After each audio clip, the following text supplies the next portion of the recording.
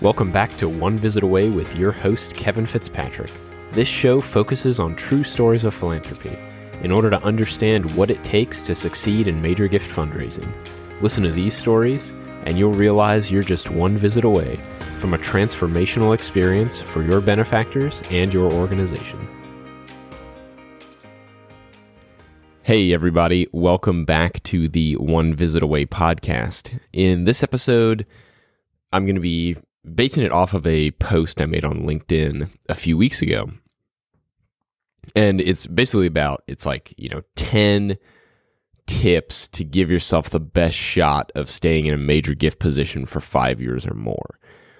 And the reason I made this post and the reason I think this topic is important is, as many of you know, the average length of stay of a major gift officer is like less than 18 months.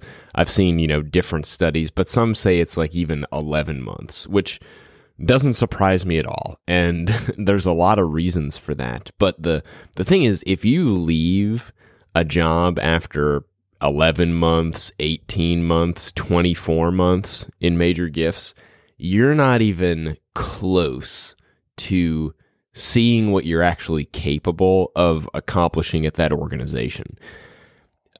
People who decide to give very significant gifts for them, whether that's $10,000, $100,000, or $1 million or more, they don't make those decisions on quick timelines. I'm not saying someone can't give you $100,000 quickly. They can, but it probably represents an inconsequential gift for them. If somebody earns $50 million a year, they can write you a check for $100,000 on a first visit and it not be a big deal.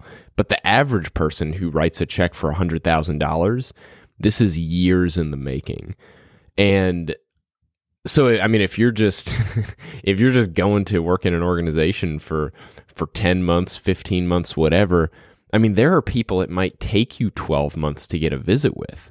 And then you go on one visit and then you leave. You're just not even close to seeing what's possible. And so if you never work in an organization for 5 years or more, you're going to struggle to just really understand what's possible for you as a major gift officer. You're going to struggle to see kind of the fruits of your labor. Like, you're going to spread out all this effort into so many different organizations and never really be there to reap the real benefits.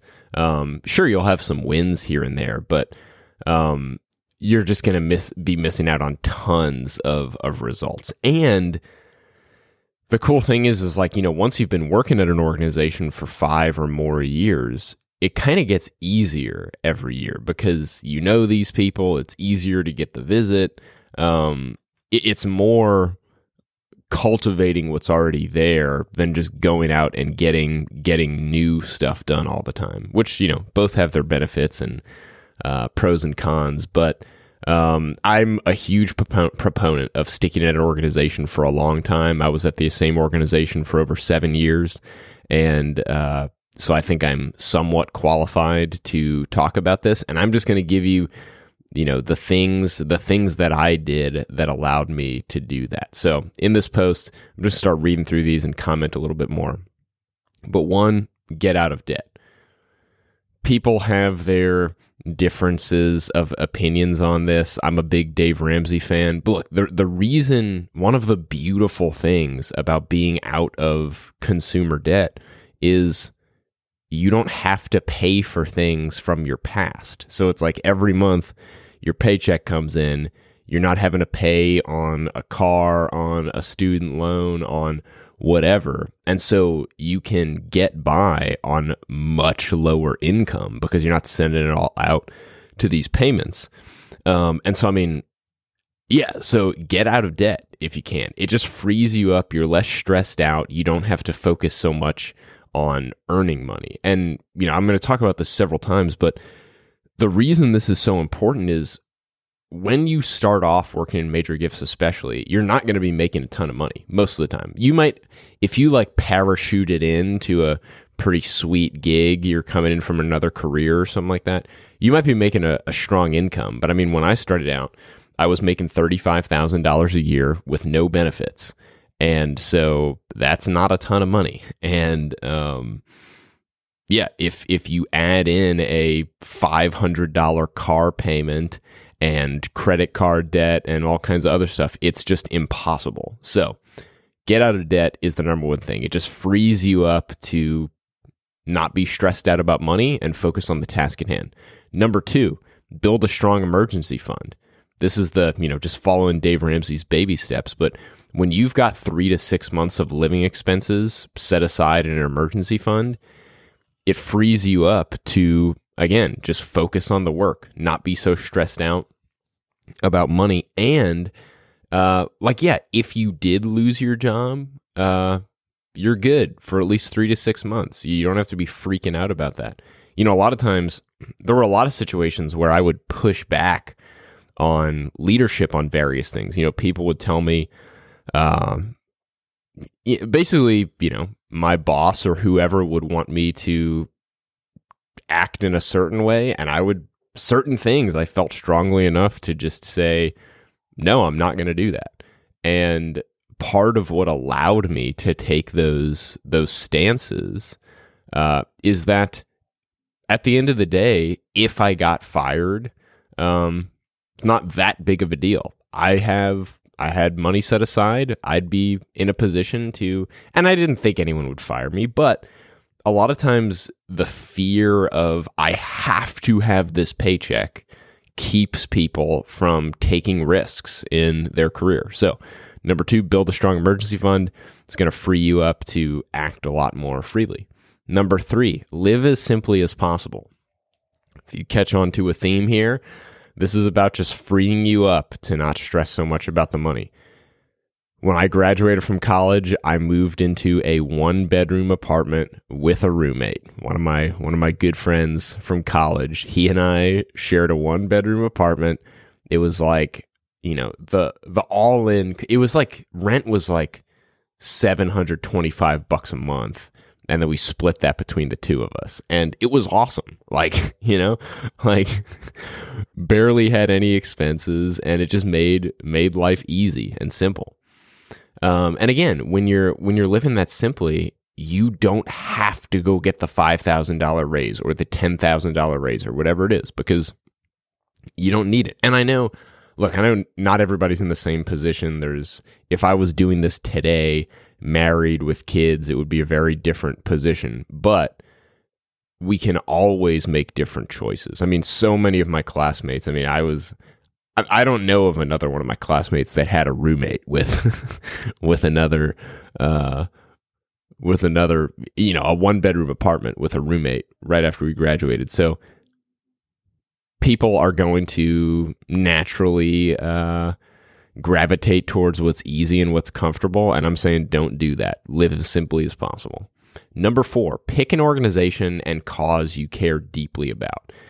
The other thing you need to understand when you're getting into this line of work is it's going to be difficult. It's going to be hard. It's going to be very challenging. It's not going to be like you're going to work at, generally speaking, you're not going to walk into this well-oiled machine where everyone knows what's going on. You walk in day one, here's your portfolio. Here's adequate training for how to move forward. Here's our, 1-week process that we take all new hires through and climatize you to the environment and get you prepared to succeed in your role.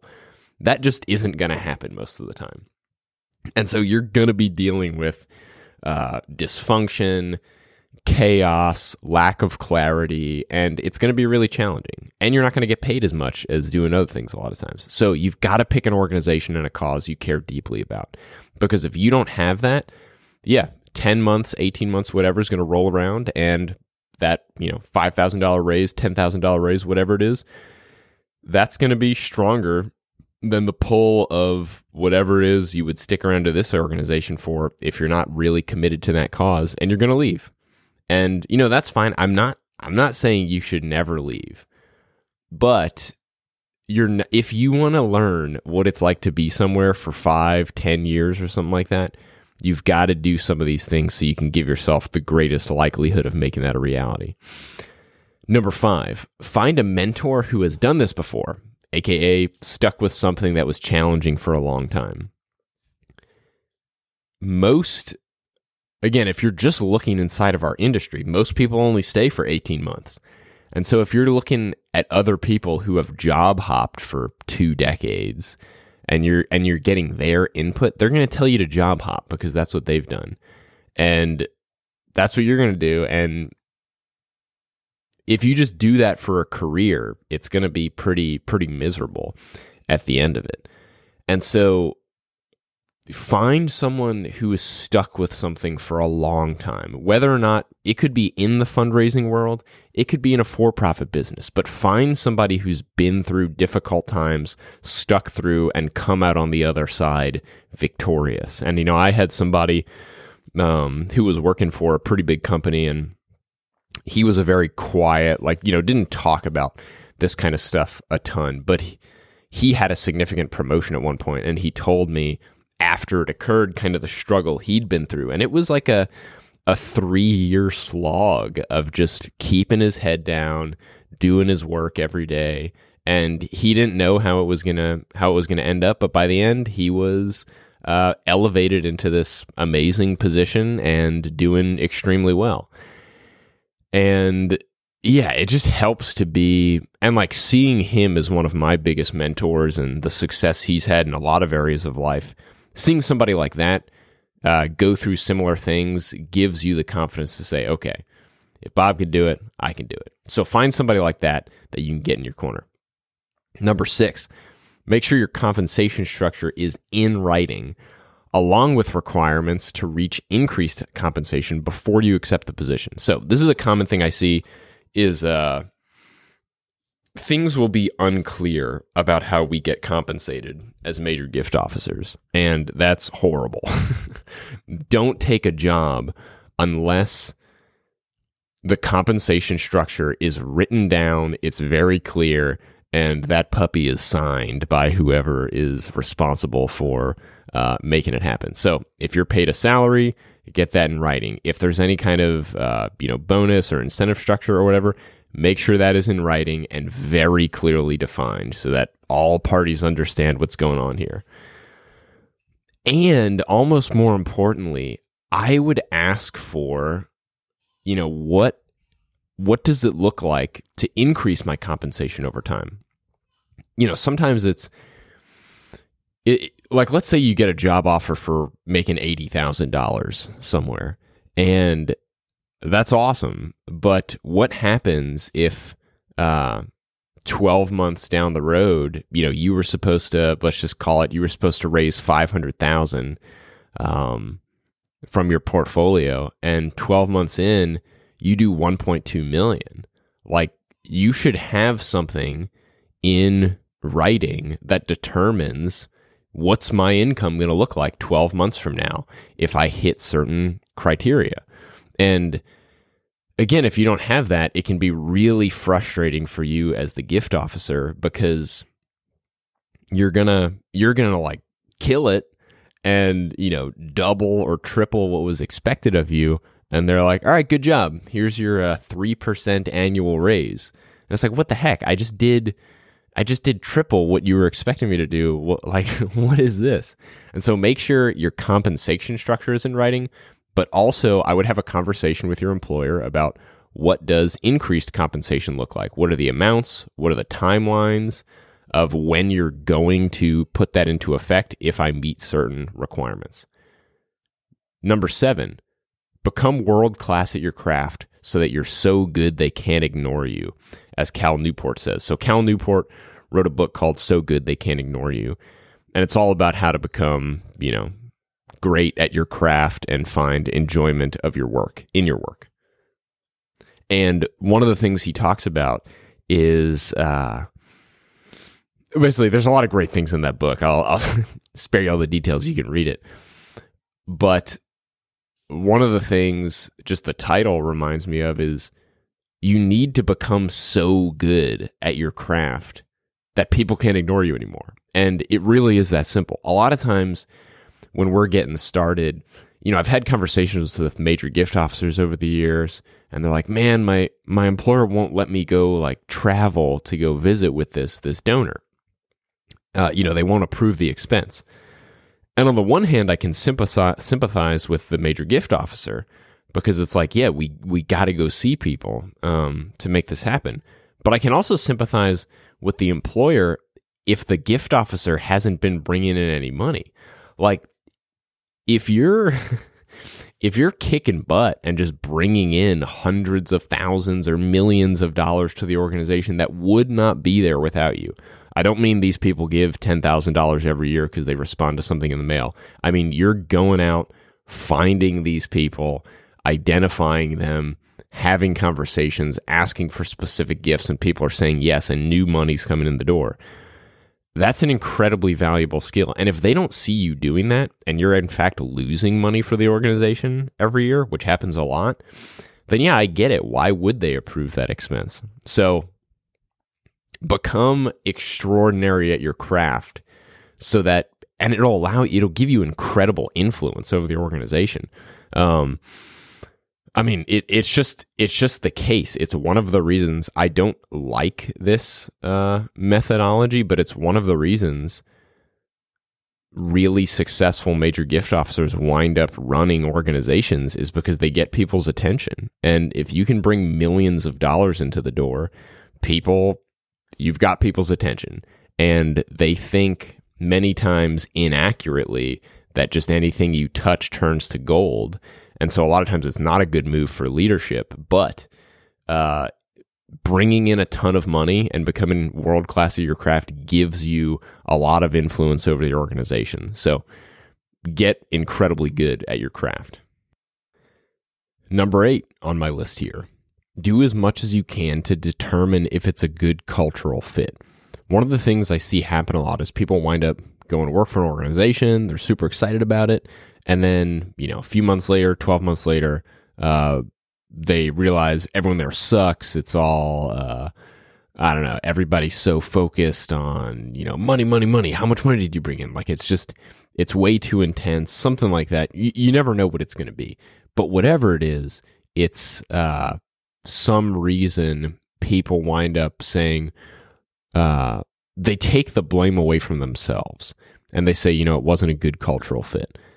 And I get that to a degree, but what I would say is you should be able to determine that before you get there.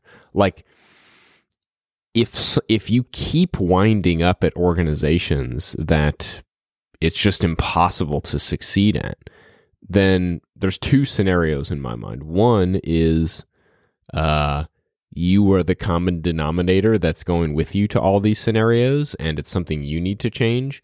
Or 2, if it really is the problem of all these organizations, well, there's something you need to get better at about learning. Like, how do I figure out if this is a good cultural fit or not?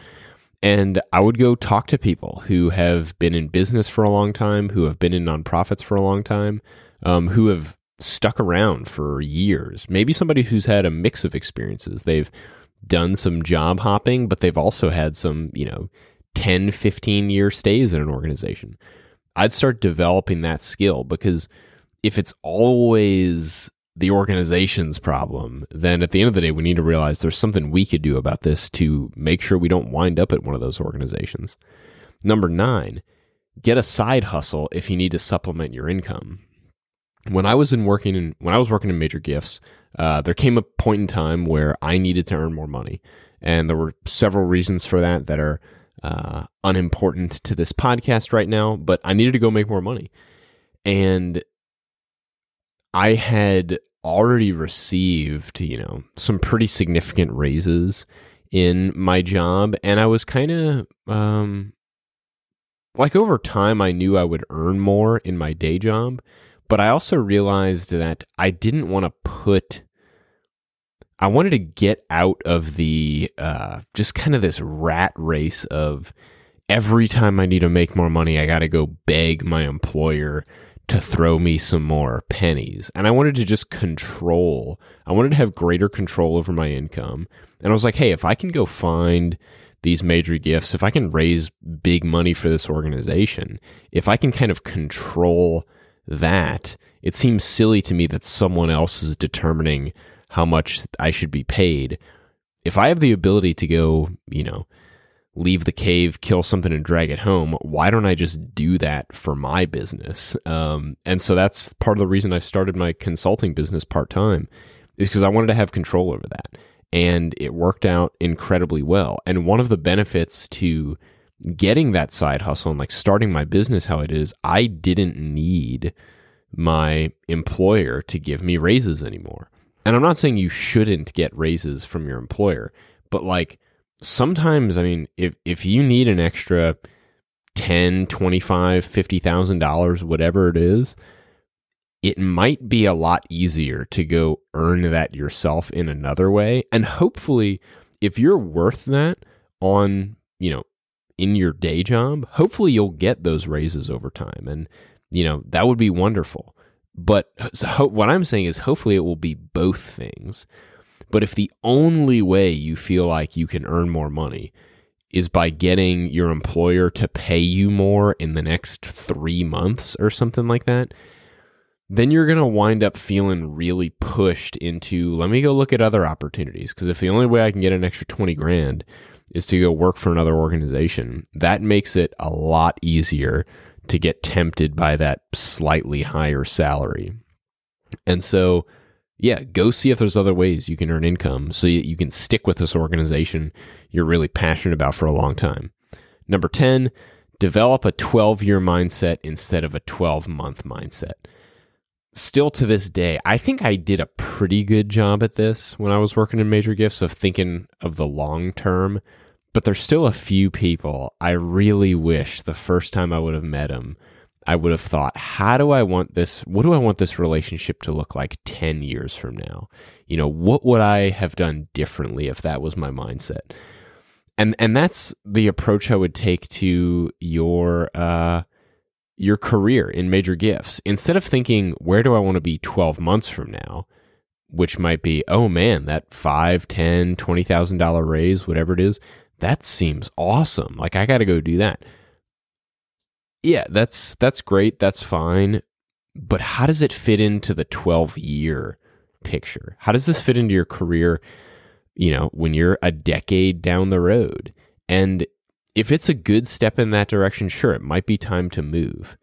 But if it's not, and it's just a quick, I made a little cash right now, you're not going to be thanking yourself a decade into the future. And, I look back on my career, and there were so many times that I almost left my organization. There were, just different opportunities. And there were some times where I was pretty close to leaving. And I look back at it now, and I'm so grateful that I decided to stay. I mean, there's a million reasons for it. But I knew I was going to look back and say, man, if I can really do something great at this organization, this is going to be worth so much more than any, raise that I could get going to another organization. And so that's number 10. Develop a 12-year mindset instead of a 12-month mindset. And that's going to get you looking a lot more towards where do I want to be with my career 10, 15, 20 years down the road. I hope this episode has been valuable to you. As always, if you enjoyed this, please leave a rating and review in Apple Podcasts. And remember, you're just one visit away from a transformational experience for your organization and your benefactors.